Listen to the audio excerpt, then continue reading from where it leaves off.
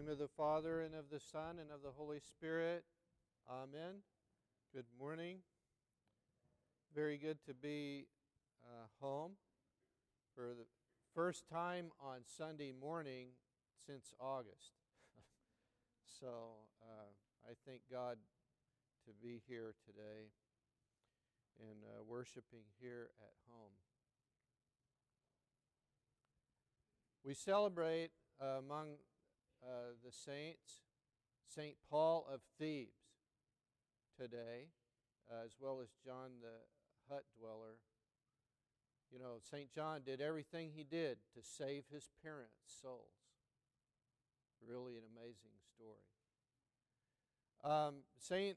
Paul of Thebes, you'll see in your bulletin today the icon of St. Anthony and St. Paul of Thebes.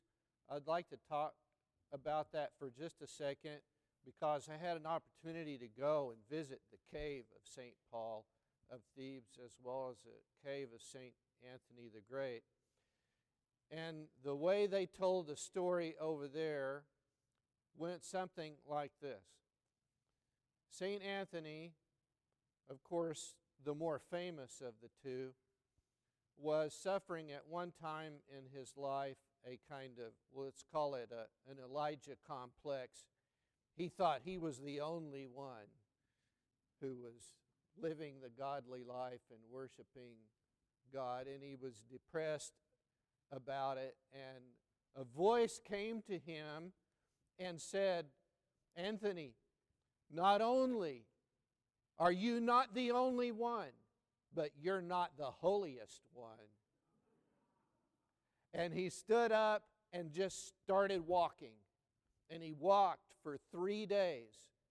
And he came across St. Paul of the Thebes, the Thebaid. That's where St. Anthony lived, up above the Red Sea. It was about 35 kilometers away. But he found him in 3 days.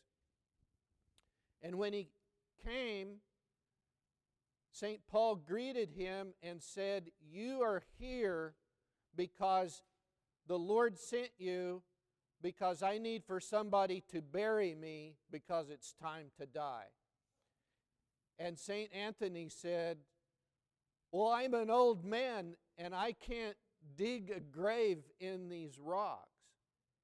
And so 2 lions showed up. You see the lions?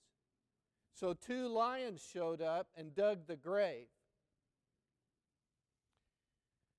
St. Paul, like the prophet Elijah, was fed by ravens. And the raven would always bring a half a loaf of bread to him. But the day that St. Anthony showed up, the raven brought a whole loaf of bread. And so you see the whole loaf of bread there in between St. Anthony and St. Paul. And so he died after they shared their communion meal, shall we say. And St. Anthony covered him up. Really amazing story. Today, I would like to, if I could, preface my comments on the gospel lesson with some thoughts collected from a homily that I read recently that I think might apply in this situation.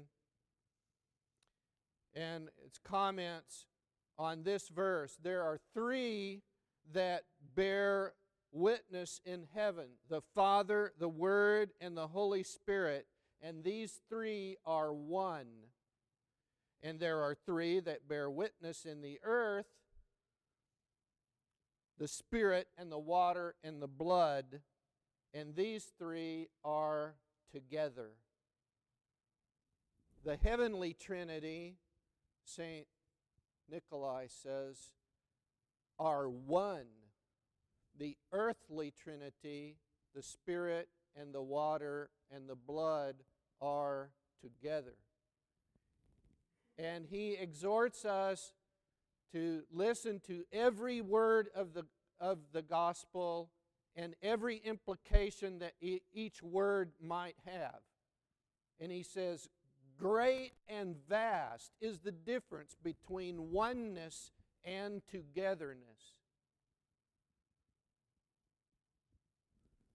Because the Holy Trinity is never separated, but in death, the Spirit flows one way and the water and the blood flow another. That is, in death, in human death, the soul is separated from the body, and they go a different way. But then he says, there is another Trinity. The Trinity in the interior heaven in man.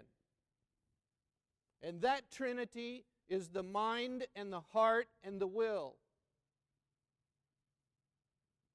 And that great is the difference of the mind, heart, and will simply being together in the soul of man and being one and operating in one. Have you ever felt or experienced in your own life or observed in another person's life? But let's just apply it to ourselves. My mind is telling me one thing, my heart is telling me something else. I mean, we experience this division, this not being together all the time. How many times have you had a good thought and your heart was moved by that good thought, perhaps towards doing and accomplishing some good deed for somebody, but you didn't do it? I didn't do it. I'm guilty. I'm very guilty. What is that? Brokenness. It's brokenness. Two can't even overcome the third. My mind and my heart wanting to do good, and my will saying, well, I think we'll finish this television program. Or, I don't know. I can't get up and I can't move. Or won't. And so if we look at ourselves and examine ourselves, we can see this brokenness inside of us. And that my mind and heart and will are together, but they are not one. They are not whole. And so in thinking about this, I was reminded of this homily from January 6th when I read this homily for today, and I thought, well, I better listen very carefully to every word. And there were two words that stood out to me. Cleansed and made whole. Cleansed and healed and made whole. There were 10 who were cleansed and healed. But there was one who was made whole. How did that happen? And do we even distinguish, and how do we distinguish in our hearts and minds a difference between being healed and being whole?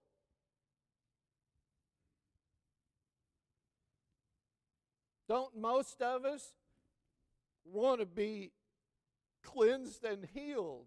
How many of us want to be made whole? Your faith has made you whole.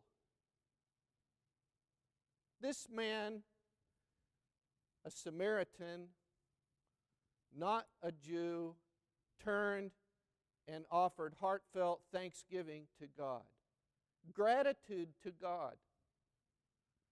And in turning, I believe he turned his heart towards God. In offering gratitude, his mind and his tongue met his heart. And in falling down on the ground, his hands and his feet, by an act of his will, offered worship to our one and holy Lord. By turning back, by offering that gratitude, and by falling down before him, his heart, his mind, and his will had become one. And I believe that that is why Jesus said, "Your faith has made you whole."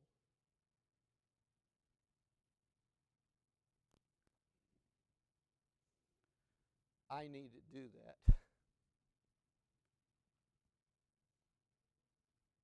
We all need to do that. But we need to believe that we can be healed. We need to believe that these three powers can be healed. I'm 63 years old, and I haven't really experienced it the way I know it should be in my life. And I'm still asking God to heal me, and I still believe that He will heal me. And every time I go to confession and finish confession, I tell Father Nicholas, I believe that we can be healed. We have to keep believing it.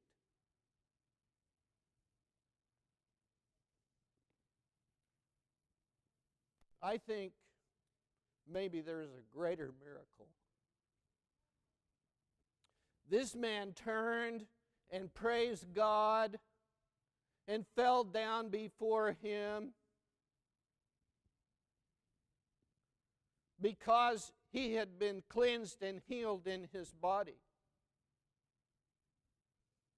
What a greater miracle if somebody were not healed and cleansed in their body and yet became one because they used that suffering to bring their mind and their heart and their will into unity, into oneness, into wholeness.